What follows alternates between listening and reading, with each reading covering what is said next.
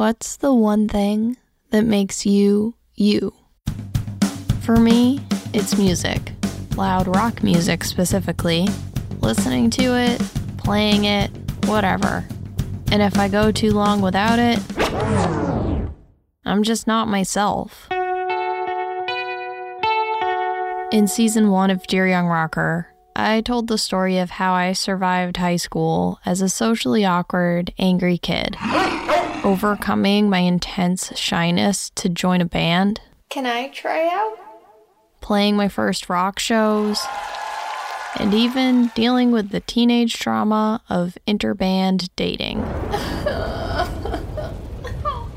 Along the way, I talked my younger self through a lot of tricky moments, and listeners got to make peace with their own teenage selves.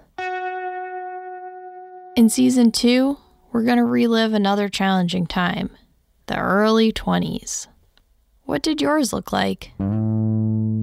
Probably included some partying, hooking up with that cute someone, Ooh. desperately trying to pick your future career, Biology, philosophy, accounting, basket weaving.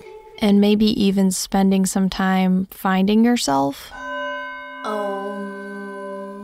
And if you're me, add to that list joining a cult, running away to an island to be a maid for billionaires, and a lot of shoplifting.